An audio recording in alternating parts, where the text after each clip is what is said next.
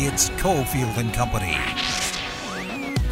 No one, and I mean no one, is going to outwork this guy. The man has unstoppable energy. Steve Cofield. We like Steve, but we don't love Steve. It's Cofield and Company with Steve Cofield on ESPN Las Vegas. And we know it because we feel it in our bones. It's Friday, gotta get down on Friday. Everybody's looking forward to the weekend. Friday, getting down on Friday. Everybody's looking forward to the weekend. Partying. Yeah! 5 o'clock hour on a Friday, a no conflict Friday. There might be some conflict here in just a little bit. There was a very intense conversation earlier where we basically agreed but then just argued because we were slightly off on a betting number. Aaron Rodgers for 2022, where will he start? That's the kind of show we do. But we're going to try to have no conflict this hour. Adam Hill is going to join us with his Raiders report behind the patch in about 30 minutes. There could be some conflict there. I will try to avoid Fleury Leonard conversation because then we know there will be conflict. Aren't we supposed to do that, though? Argue about things we agree on? Isn't that our job? And then, no. I almost ruined that. That was a good statement. I almost ruined it. No. I think we are. Organic and natural. No, I think we're supposed to. No, this is not. No, this is not phony embrace debate. I think we do. Battleborn Injury Lawyers presents the Big Five at 5. Number 5. We'll do it live. Okay, we're live on video up on Twitter and YouTube. John coming from some sort of, are you trapped in a room? It's a very weird look. Should I move my camera? It's a low angle. I don't know. I don't care. It's just for some reason you're coming in black and white, but it does look like you're being held hostage. Which the odd thing is you're you're safely. Oh, here we go. There goes a can. Do you need more lights? How's that? You need more lights in our studio here. Anyway, watch the video. We'll take us through the Big Five here. It's all brought to you by Battleborn Injury Lawyers. All right. In their well-lit studio. Coming out of the gates, it was Gus Bradley Day today. So, this is one of the big angles with the Raiders. Improve this defense. He's the new offensive coordinator. We've got some great clips courtesy of our guy Q Myers, who was out at camp today. Here's Gus Bradley talking about changes on the defensive line. And I really like what he says. I think it's just really important talking about play in the fourth quarter. Yeah, I think it really did help. Our strength conditioning team has done a great job with those guys. They've leaned up. Some have lost some weight, and good weight to lose. And, we talk about that fourth quarter rush. It's been a little bit of an emphasis with us throughout the offseason and in, training camp. So you guys are gearing up for that part of it. Got to be much better. They can't fade. They did last year.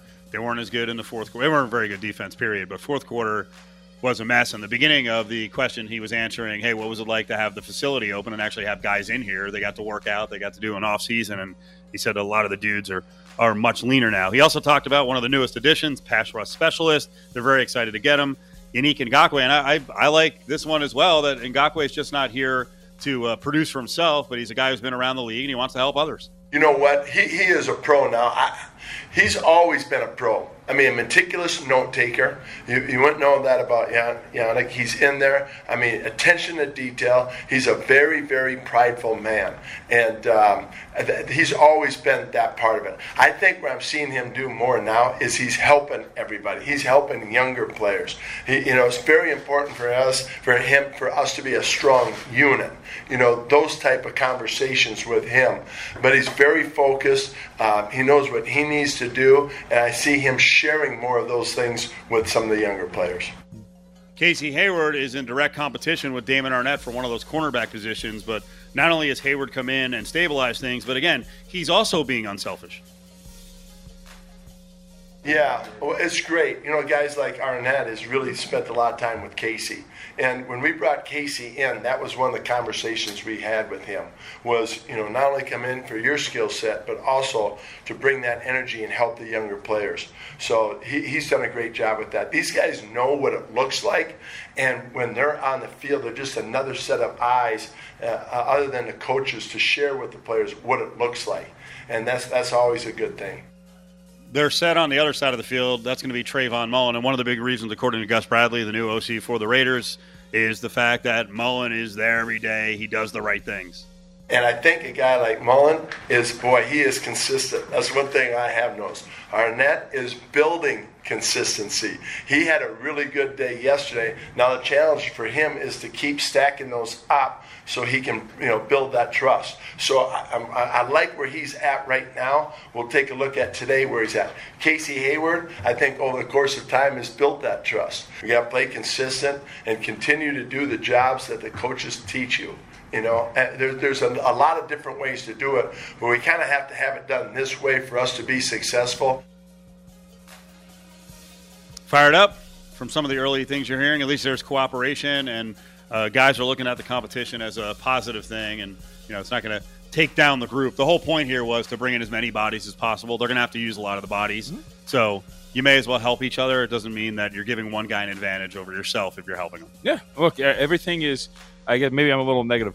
Everything that is being said is absolutely great. So let's see how it transpires on the field and what happens in a lot of these battles and what's working out in this backfield, how it looks in the preseason, which is coming up sooner rather than later, and how it all comes together by the time you get to week 1. That's the most important part, right, is the actual tangible results on the field. You can throw bodies at it, you can talk about it, but until the end of the day, the last time we saw the Raiders on the field, the secondary struggled, so we got to see it actually in action. Number 4. Again, Adam Hill, Raiders insider, part of the company. He'll be up in about 20 minutes with his report from what happened at camp today. Oh, boy. Sore subject. No conflict Friday. I don't know why I'd bring this up, but Carson Wentz, foot injury, out indefinitely. Saw that Schefter mentioned about an hour and a half ago. It's not expected to be a season-long thing. Like, why are you even saying that? Right. Boy, oh, boy. This is not good, especially because they have put all the eggs in the Wentz basket. Eason and Ellinger? Yep, Jacob Eason and Sam Ellinger. There's got to be a veteran, no? There's not. Wow. That's it. Now, remember, Jacob Eason was supposed to be the guy of the future, allegedly, by some. So maybe Jalen Morton out of Prairie View A&M. All right, so how you feeling here? They gave up, a pretty nice package of players. They anointed him the future, and he's been a guy who's been off injured. Not great. I mean, it doesn't really feel great at this point right now. You've mentioned. I mean, I think the oft-injured thing is a little overblown with Carson Wentz, but there, tell you, look, two out of the last 3 seasons, he's played 12 games or fewer, right? He's had some 16-game seasons in there too, so we'll see if that's going to be the case. What's going to happen here, but injuries have been part of the story with Carson Wentz. To me, there was a reason why you had Jacoby Brissett for all that money on your roster, right? It actually pays to have a backup quarterback you really trust, and Brissett was that guy. And now you don't. And now it's Jacob Eason and Sam Ellinger, and that is not great. It's a really good run-blocking offensive line. It is a team that is going to rely on their run game and their tight ends, but at the same time, you got to trust in the trigger guy, and you already had some tepid trust to begin with at the guy who was slated to be your starter. Number 3. Dodgers, Padres, Giants. The biggest story, I think, of the trade deadline. Deadline came and passed at 1 o'clock today, but the NL East was real active, and it's real competitive. And I've never believed that the Mets were going to run away with this thing, and there's been juicy prices available on the Nats. Well, that's gone. The Nats bailed. I mean, anyone they could trade, right? Anyone they could trade, they got rid of. Juan There was Soto's multiple guys in the bullpen. Soto's still around. I was going to say Soto's the Prince of Bel-Air meme, right? Where he walks in and there's nothing left in the house. He's just sitting there with his hands in his pockets, all sad. All right, so who's the team? Mets, Atlanta, Philly. Atlanta picked up a whole new outfield in Soler, who struggled really badly, but is a former 40 homer guy from the Royals. Eddie Rosario, who struggled, but he's a former 25, 15 guy. He's a good hitter. Duvall's a low average guy, but a lot of RBIs, and was with the Braves at one point. Philly adds help on the pitching staff with Kyle Gibson from the Rangers, formerly of the Twins. Ian Kennedy might be the freaking closer. They've got Ranger Suarez pitching well, but he's a lefty. Kennedy comes in, older guy, but still throws hard as hell. And then the biggest splash in terms of the biggest name were the Mets, who got Javier Baez, who I think they're probably going to sign. So I've been joking about he and Lindor at second and short. We're talking, who knows, $600 million invested, because Lindor's north of 300. But they got Rich Hill last week. They got Baez, but they get the bad news today that DeGrom may be down until September, and also news earlier in the week that when Syndergaard finally comes back, that if he comes back, that he's probably just a bullpen guy. So, are you feeling good about the Mets? Not really. To be honest, and look, I don't really love their defense. Their defense is rated in terms of like defensive runs saved. This is one of the lower tier teams in Major League Baseball. But like, I find myself gravitating towards Philly. Really? I like, you know how much I love Zach Wheeler. I think Zach Wheeler is a phenomenal pitcher. Has a very good shot at winning a National League Cy Young, especially considering what's going on with DeGrom. But it's also like, so for example, I'm not the biggest Javi Baez fan. And to add him to a lineup that has struggled with consistency, a guy who has routinely had more home runs than walks, right, in a season over the last 3 years, is a strikeout guy and is pretty boomer bust. It's actually almost every single one of those Cubs hitters, which is why that lineup has been like that for the last 3 years. You either explode for 13 or you get held to 1. So I like it to a certain extent, but don't love it. And I kind of like we've talked about. I will always defer to the teams that add more arms and consistent arms, and I think the Phillies did that. And I might be with you on the Phillies. Right. I've been thinking, hey, the Braves, because they've been good the last couple of years, they're going to storm back. I still don't know if I love their pitching staff. They did add Richard Rodriguez, who's a hard thrower from Pittsburgh, so that guy can go in, as a righty, can go in front of Will Smith. Your outfield now has Jock Peterson, Jorge Soler, Abraham Almonte, who's actually been really good in a pinch. Did I mention Duvall? And then Rosario. But that starting pitching staff, it's not bad. Ian Anderson obviously has to get healthy. Lineup's ridiculous. I mean, Freddie Freeman, Albies, Austin Riley's been on fire, Swanson with that outfield. So I guess it would be the most complete team. I just don't love not having a hammer. But here's the thing with the Phillies. Nola is a hammer, but he's also, and I hate to keep bringing it up, but he's also an anti-vaxxer, and he said he's not getting it. He already missed time. Does he get it again? We saw John Rahm catch it twice, and is not being vaccinated, not being past the threshold, going to hold the Phillies back all season long because they're having to go into the minors and make changes every couple of days because of contacts and positive tests. And I think too, I think that's pretty fair. I think the defense has not been good either, which is going to hold them back at times. Hell, it's let down Wheeler a lot too in some of his starts, and that's going to be a little bit of a difference as well. Can I bring up something really quickly? By the way, there was a day many, many weeks ago in which you scoffed at me. Oh no! Scoffed. What am I getting called on the carpet for? It's super minor and dumb, but it's going to be. But I like you to remember. You kept receipts. You scoffed at me when I suggested the Pirates would get something for Richard Rodriguez and they would trade him. Did I really? Yeah, you did. Why did I do that? I don't know. I kind of like that guy. Yeah, you're like that. You did one of your things where where I'm talking and making a point and you do this, just like that. And I didn't say anything. I just made a face. And I'm like, what?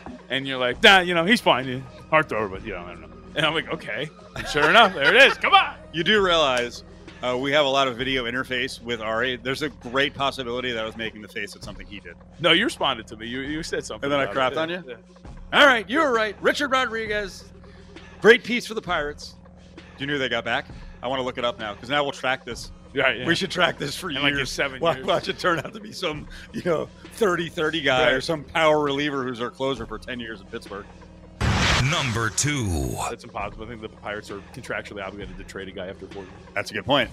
Biggest winner of the trade deadline, I think the White Sox are I was going to say close. White Sox did a really good job. I like what they did with their bullpen, but it's hard to argue against the Dodgers. And while Padres fans were like, we're fine, and last night Musgrove was like, oh, we're good. And I saw, what did A.J. Preller say earlier? Preller was saying, well, we really like our starting pitching. Here it is. Preller on not adding starting pitching. We have starters we believe in. We have a lot of talent in our rotation. We're not going to get where we want to get if the starters in our rotation don't pitch how they're capable of. I mean, you can say that, but your rotation does not match the Dodgers. I guess it matches the Giants because I still think the Giants are in for a regression with DeSclafani. It's been my biggest issue with the Padres all year long. Their rotation is not great. But they don't match the Dodgers. No. At the top, if Kershaw's right, freaking Walker Buehler is your 1, 2, or 3. I think Scherzer's your 1. And I always forget to mention Julio Urias. They're ridiculous. Of course. They're insane. They're insanely deep. What a freaking day yesterday. And as I joked earlier, it's like it's one thing to get Scherzer, and then you're like, to the Nats, who were bailing on everything, hey, how about you throw in your best player? Right. With like tremendous upside, who is going to be a free agent, but hey, you know what? We'll throw in a bunch of prospects and just give us Trey Turner. What? Just throw it on. But when it comes to the Padres, again, you asked the question, like when you look at the guys who are at the top of their rotation, so you're debating for a wild card one-off, Yu Darvish, Joe Musgrove, or Ryan Weathers are going to be the guy, right? And Weathers, I mean, neither one of us has any faith right now in Blake Snell. Right. And Musgrove he's having a fantastic year in terms of his ERA, and he's a really good pitcher. Whip is awesome. He's fantastic. But in terms of usually you throw out the horse, the ace, the guy who has been there before, who you really trust. And I just wonder in that kind of a situation, which more than likely they are going to be in. I mean, if I'm sitting back and like, do I throw Walker Buehler or do I throw Max Scherzer? And either one's coming out of the bullpen, right? Well, at least you got Joe Musgrove to start a game. Is this a possibility? Because I'm pretty much writing it off, and I think that's why they got both Danny Duffy and, more importantly, Max Scherzer. Is there a possibility, as Brady up on our video is suggesting, and Bauer could return somehow? No way. It's possible. Do we want to do the Aaron Rodgers thing again? I mean, it's a little different circumstances, but it's possible the universe gets wiped out in a blink and we don't even know it. But I guess it's possible. I would say no. And good comment from Stimmy OG, who said best trade deadline day ever. I would say maybe it was. I'll have to go back and track. But what we liked, and I think you agree with me when I was mentioning it earlier, the fact that so many teams are involved, and the other thing that made it great is the Cubs and the Nats, who have money, who will be able to replenish pretty quickly, both looked at the roster and like, we have a lot of free agents. Get them all out of here. Get everyone who was in our walk here out of here. Maybe we get them back. Mm-hmm. Like they got a great, whatever we're at now, 90 games, right? 100 games out of Schwarby. But what's the point of keeping a guy around who's on a 1-year deal? He was hot as a pistol in June. Mm-hmm. Get something for him. And their bullpen, they were like, everyone goes. Brad Hand, yep. Daniel Hudson's up next to be. Nope, get out, trade him. That's the way you do it. If you're going to do it, freaking strip it. Hell yeah, and try to get as many usable bodies in the minors back. Or if you're the Angels, just trade or tread water, the top young guy, and just maintain your 500 status for the next 6 years. Where you have two of the best players in baseball. One more team to mention: could the Yankees be considered a winner? They may have not. May not have gotten like the biggest names out there, but you just mentioned Haney is a really good addition. They got 2 good hitters. They control Gallo. Gallo could turn into a freaking star. By the way, they got Gallo and Rizzo, and I don't think they're paying any of the money, which how are the Yankees getting away with that? And the thing I like the most, I saw this number, now on the Yankees roster, 13 of the 26 players are 6'5" or taller. So let's go. It's a little basketball. So much size, yeah. And you want to fight? Right. Let's go. Let's do it. Let's go. I say, I kind of like what they did, right? And I'm always down with teams who fill needs at a high level. We need left-handed power. Okay, there's Anthony Rizzo and there's Joey Gallo. We need a starting pitcher. Okay, there's Andrew Heaney, who's a really good strikeout guy who's got a lot of stuff to work with. I would say that I really enjoyed what the Yankees did. I didn't like it so much when it was just Gallo and Rizzo, but the fact that they added Heaney, I'm totally down with this. Number 1. I am totally down with this. Not something you said about Russell Westbrook going to the Lakers. Not entirely. I'm not down with it as they are currently constructed, so we'll see them add pieces. But it's just about the fit. I think you should know this. I'm actually a very big Russell Westbrook fan. He's one of my favorite basketball players to watch. I use the term violence whenever I describe Russell Westbrook because when you watch him, he's a violent basketball player. A Russell Westbrook play in transition when he finishes at the rim is one of the quickest, most violent motions you'll ever see. So I wanted to ask you that. Is there still room for a downhill team that is good on defense, and downhill I mean on offense, just crashing to the lane and forcing action? Is there still room for a team like that to win an NBA title? I thought George Sedano brought us something pretty interesting. He said, "I love to see the Lakers go back and try to replicate from the Heat playbook when LeBron played with D Wade." Can that still work? To an extent, but that team also had some pretty good three-point shooters on it, right? So you can replicate that, but at the same time, that was also a team that had 3 guys on the floor at once that would really stretch it out. So that would give you the space to operate the way that D-Wade and LeBron James could. This is not that team. I keep teasing this is not going to be their starting lineup, but right now their starting lineup would include Talen Horton-Tucker and Marc Gasol. That's not a. If you're defending anybody on that team, you're within a foot of the paint every time. Because who cares if the 28% 3-point shooter is going to take a shot? Who cares if the 30% 3-point shooter is going to take a shot? I just need to help every time any one of these guys goes bully down the lane. So right now, don't really love it. But again, if you spend your next few dollars, if you sign and trade Dennis Schroeder for another shooter, if you go and get one on the market in free agency, and all of a sudden you're looking at adding 3 shooters who are hitting 37% or better and surrounding this team with them, then all of a sudden there's a universe in which this works. And there's the other big linchpin, and this is all on Anthony Davis. If Anthony Davis plays center for a majority of the season, this thing's going to work. It's the Big 5 at 5, brought to you by Battle Born Injury Lawyers. If you've been injured, call Justin Watkins at Battle Born Injury Lawyers, 570-9000. I have a perspective on Joe Judge. He's not a coach that can ever win a Super Bowl because he sits there and cusses all day. Oh, no. You can tell he's a one-sided about everything. He's a know-it-all. That's not how it's supposed to work, says Kelvin Benjamin. And then Now, back to Cofield and Company. But there has been open support for Joe Judge since he got there by the stars, Daniel and Saquon, saying, hey, we needed this because where they were to what they want to get to, they needed a little bit more of a, a hard-edge type coach.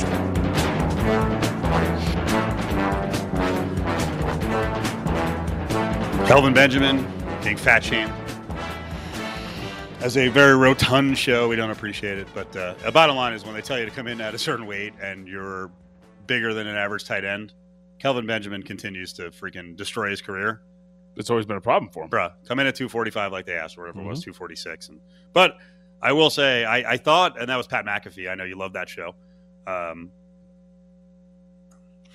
Love it. I like what McAfee said about Joe Judge, but I still don't believe Joe Judge is going to be a great coach. We'll see. I'm cautiously optimistic because I don't know if you remember last year they had that 7-game stretch where they lost 7 consecutive, or I don't think they lost. They had covered quite a bit of them, but every single game was within a touchdown. Like they showed some legitimate fight in a lot of these games. Defensively, there were a lot of numbers and statistics. They were a little bit better than they were given credit for, especially up front. So I don't know if he's a home run yet, but I did find some cautious optimism in the way the team played last year. Now, he can't fix Daniel Jones. And if Daniel Jones isn't going to be a good quarterback, then he's got no control over that. But I didn't think he did a terrible job last year. Joe Judge wants you to show up every day and play, right? That's what you need to do. Terrible segue, but I know Russell Westbrook for the Lakers is going to do that. No one questions how much he wants to play, right? He busts his ass. I'm going to give you 4 winners, and it may be all on the bullish side, over, under, prop, prop bets for Russell Westbrook. Ready? Okay. Over, under 21.5 points per game with the Lakers this season. These are all this season. 21.5 points per game. Oh, my God, you're thinking about it? Over. Okay, that's a cinch. Over, under 8.5 rebounds. Under. I say over. Over, under 27.5 triple doubles. Under. Over. I've gone 3 over so far. Over, under 8.5 assists. Under. Correct. Okay. You like that? Correct. You have all overs. No, I bet that was my under. Well, yeah, but like you're 3-1 to the over. Right. Very chalky. I think what? Say it again. Childish. Very chalky. Oh, chalky. Yeah. I thought you called me childish. Yeah, I don't know. Come on, he's going to average over 21.5 points a game. Those 3 are going to freaking dominate the scoring for the Lakers with AD, LeBron. I think his assist will be down because LeBron gets a lot of assists and his ball in hand. But I think he's going to bust his ass to grab rebounds. And I do think he's going to put up gaudy. He'll put up the gaudy numbers, the triple doubles. That is a lot of triple doubles, though. 27.5 with another triple double guy on the team. I'm sorry, I'm distracted because I googled Kelvin. I Kelvin searched Kelvin Benjamin. Belly? No, this can't be a real story, can it? Maybe. Wesley Steinberg. He is allegedly an NFL and New York Giants insider. Allegedly. Well, because on Twitter you can say whatever. Sure. I can tweet. I can say my bio on God, right? He retweeted a picture of he tweeted out a picture of a dejected-looking Kelvin Benjamin walking off the field and paired it with a tweet from 2 days ago, that said he'd been stealing food and taking it home. And part of the reason why he got cut? How much do we want this to be true? I mean, I kind of don't want it to be true. It's not very good. I feel sad if it's, Right. but it will. That's a story. Video surveillance footage showed Benjamin had been stealing food from the facility to take home. I can't believe that. I don't believe this. I refuse. Where's Schefter? He's only got, and the reason why I asked you is he's got 1,731 followers. So you would think it's not that much, but I would think that's actually just enough to give him some sort of legitimacy that people are following him for New York Giants news. Do we have anyone else who can confirm this? Because I'm seeing it all over the internets, but that doesn't mean it's true. I mean, if it's only one source, we're both frantically searching for another source. Again, okay, it's some people in the you think comments it's saying fake? that the account is satire potentially. So. Okay. There's a lot of places around. They can't. Be. Come on, they can't be. Can you imagine getting caught with that? Like Woj got caught. We got to get to Woj later on. I know you want to critique some of the performances during the NBA draft, but Raiders camp report coming up behind the patch. We talked to Adam Hill. Finley Toyota. They'll do anything to sell you a car. No Toyota problem is too tough, too large, or too small. Keep your Toyota running like a Toyota. What's going on with the Raiders? Adam Hill's got you covered. It's time to go behind the patch. Adam Hill back in town, out of camp the last couple of days. He joined Von Tobel and myself on this Friday. Adam, how you doing, buddy? I'm good. What's up, guys? How are you? We're good. Some serious stuff to get to, and then we can go with the light stuff. But did we have a retirement today? Is someone walking away from football from the Raiders?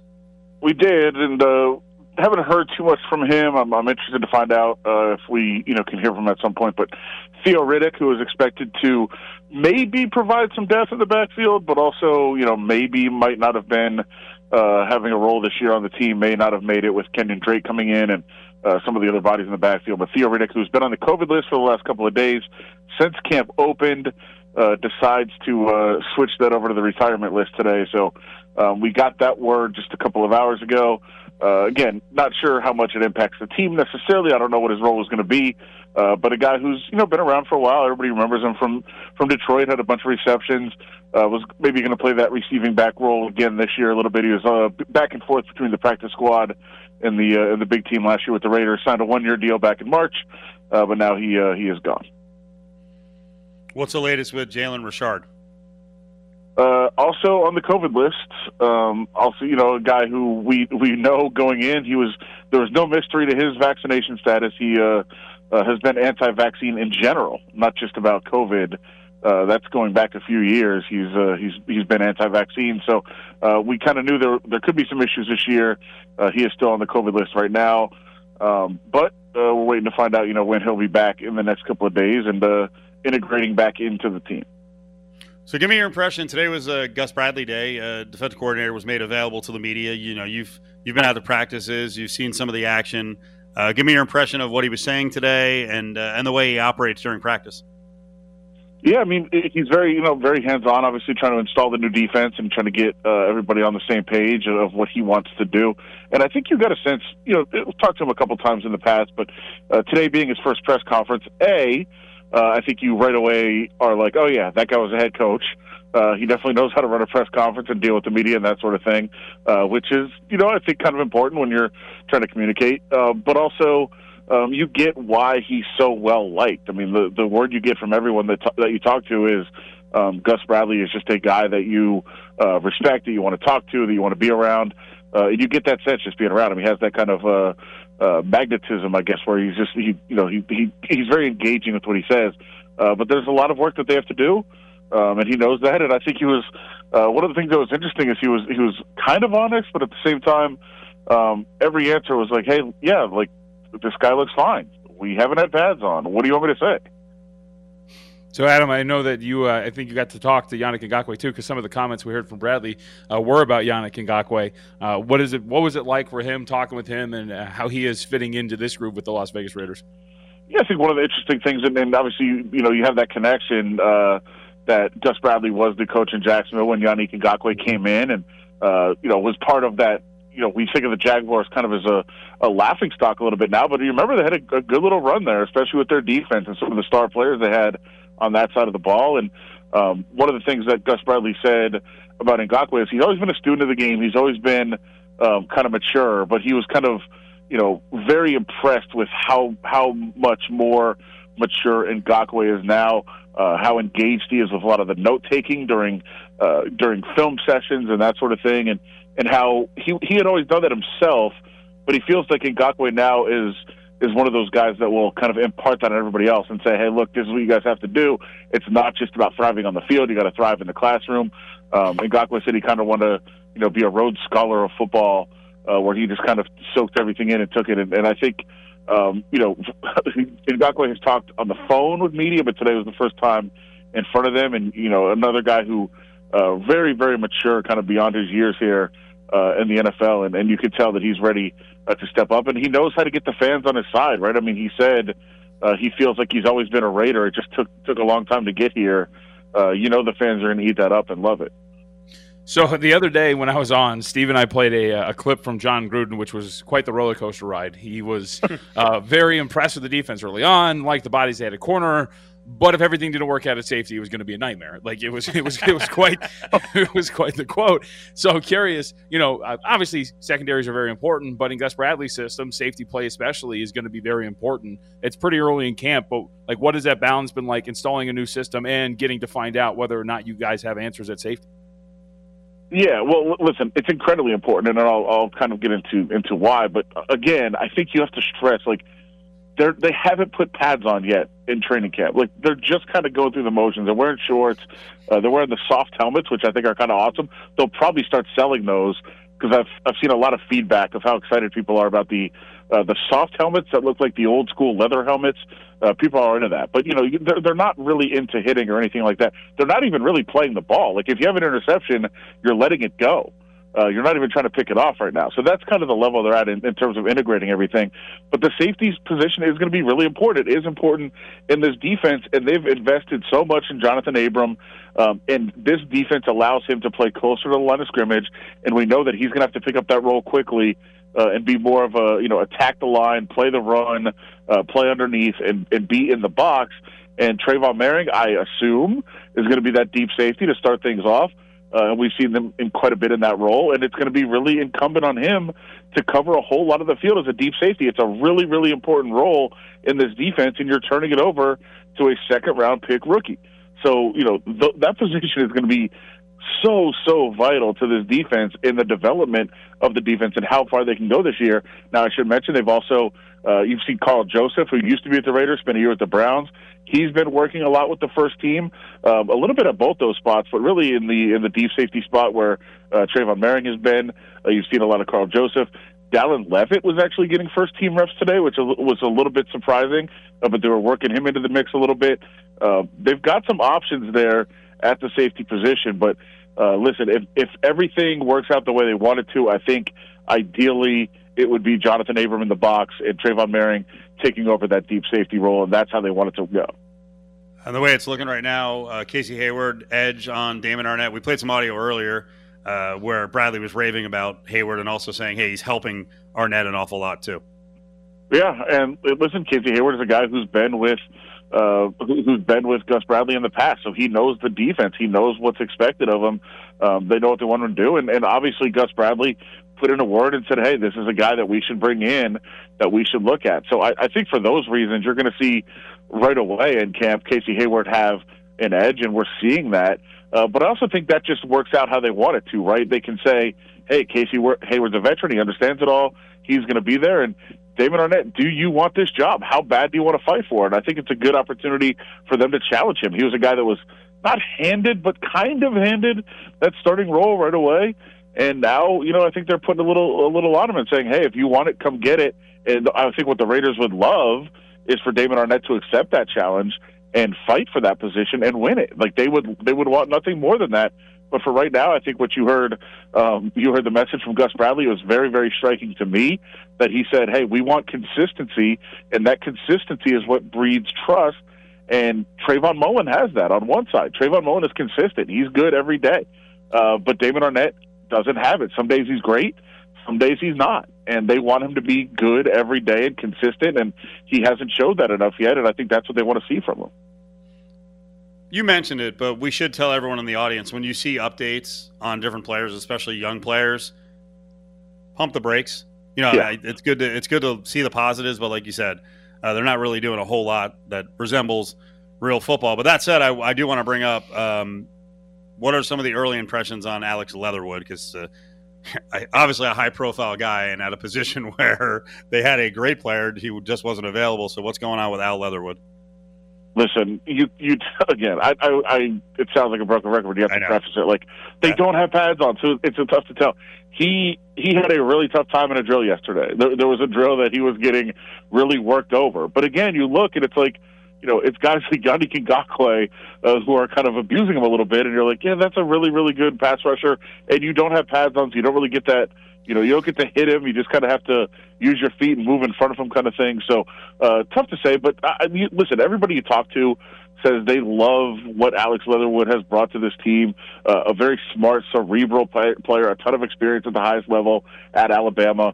He's athletic enough to play out a tackle. He could also probably move inside the guard at some point if you want him to. But they have drafted him to be the right tackle, and he's been in that position every time they line up. He's on the first team at the right tackle spot. So that's his job to lose right now. They're going to need him to be good. But I really trust me. The first day in pads, which I believe will be Tuesday. Don't know if that's for public consumption, but I'll just throw it out there. It's Tuesday that they put on the pads. And he'll be the first guy I'm watching. There's no question about it. I want to see how he lines up and how he is able to attack some of these defensive linemen. And this is a year where the defensive line is supposed to be better. The pass rush is supposed to be better. So he should get some challenges in practice, and I'm looking forward to that. Adam Hill, part of the company, Raiders beat writer with the RJ. Let's switch real quick before we get you out of here and mention Ryan Reeves off to the Rangers. So now the hits keep coming for the hardcore, emotional Golden Knights fans are seeing a lot of their heroes going bye-bye. I know you tweeted out some of the comments that Reeves had on IG. What'd you make of that? And I also I want you to tell people about Reeves' impact in the locker room. I think we know what he brings to the ice, but just what a character he was, and leadership and stuff like that with those intangibles behind the scenes. Yeah, we know what he brings. What he brings to the ice, and there's mixed reviews among some fans about that. I've always thought he brought a very important role to the ice. And by the way, what Gerard Gallant thinks he brings to the ice, because the Rangers went out and got him and said they wanted to bring him in. And obviously that's a guy that he thinks he needs in New York. So he brings that. He brought obviously a very popular attitude to the fans and his commercials and everything else. But yeah, in the locker room, being in the locker room, it's been a while. I haven't been in there in a bit, and we haven't been able to go in there because of COVID and everything else. But he was a guy that was vocal every day. He talked to the media every day, and I think people might not care about that, but it is important for a couple of reasons. Number one being he gets the message out there for the team, but number two, there's guys in there that don't want to talk.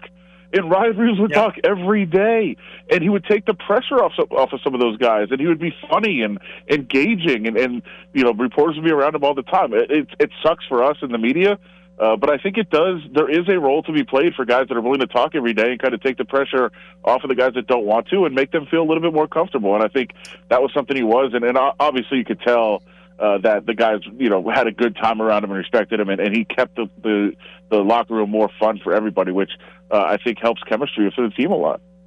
Typical media member making it about himself. Oh, dude, it's been a bad couple of days. I mean, my go-tos were Ryan Reeves and Nick Holden. They're both gone. Hey, are you covering the Gold Cup on Sunday? Of course I am. This is a demand I made of my bosses as soon as the game was announced. So yes, I'll be there. You got an extra press pass? What's up? Hook your boy up. I do not. Well, I think we could have got you in if you'd asked a couple days ago. I asked you 2 weeks ago, and you did? You were like, man, and you waved me off. There's no way I blew you off. I asked you twice. I even said I'll write for the website, and you're like, oh, that's right, you did ask. Yeah, I forgot. Like twice. Yes. Well, maybe we can make a late request. Do you really want to go? Hell yeah! All right, we can probably hash this out off the air, right, Adam? Probably. Hey, one more thing can I throw in about the Raiders? Of course.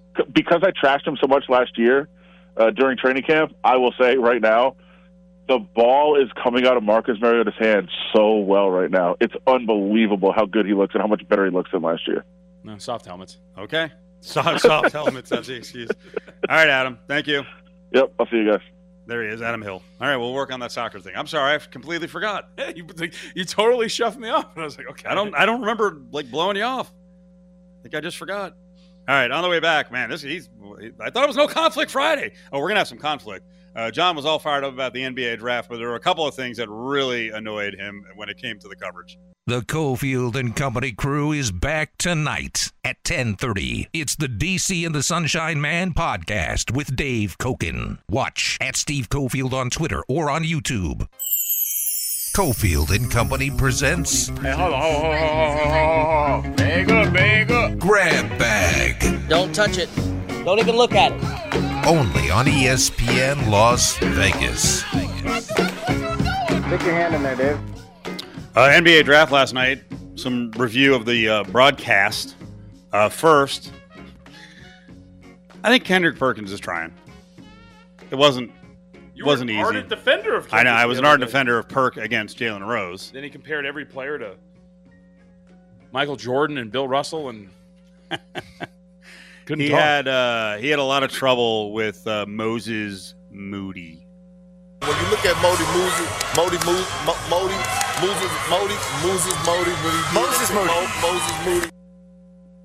It almost sounded like he was kidding around, but he just couldn't. He just couldn't get out of the vicious circle. I don't know who it was, but I just love the Moses Moody. Like, yeah. Okay, you tried. Reese Davis, I think. Can I hear it again? When you look at Moses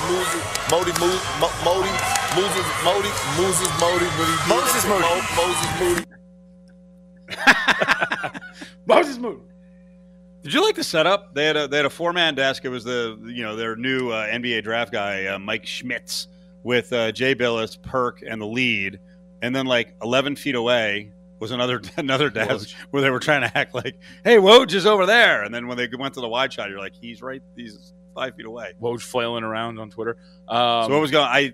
Tell me what happened with Woj, because you said there was some kind of fail. I think I missed this. First off, really quickly, there were actually two different NBA draft broadcasts. So I watched the secondary one, actually. Yeah, what was the secondary one? Because I had some guy was just annihilating Perkins on Twitter, Rob Carpenter, who went as far as saying Perk should be working at a fast food restaurant. Like he's raw. He's got a lot of potential, and obviously he's got a lot of connections. Some undertones. But what was he said? I switched over to ABC, much easier to watch. Yeah, I mean, I actually didn't really enjoy that one either. But like, okay.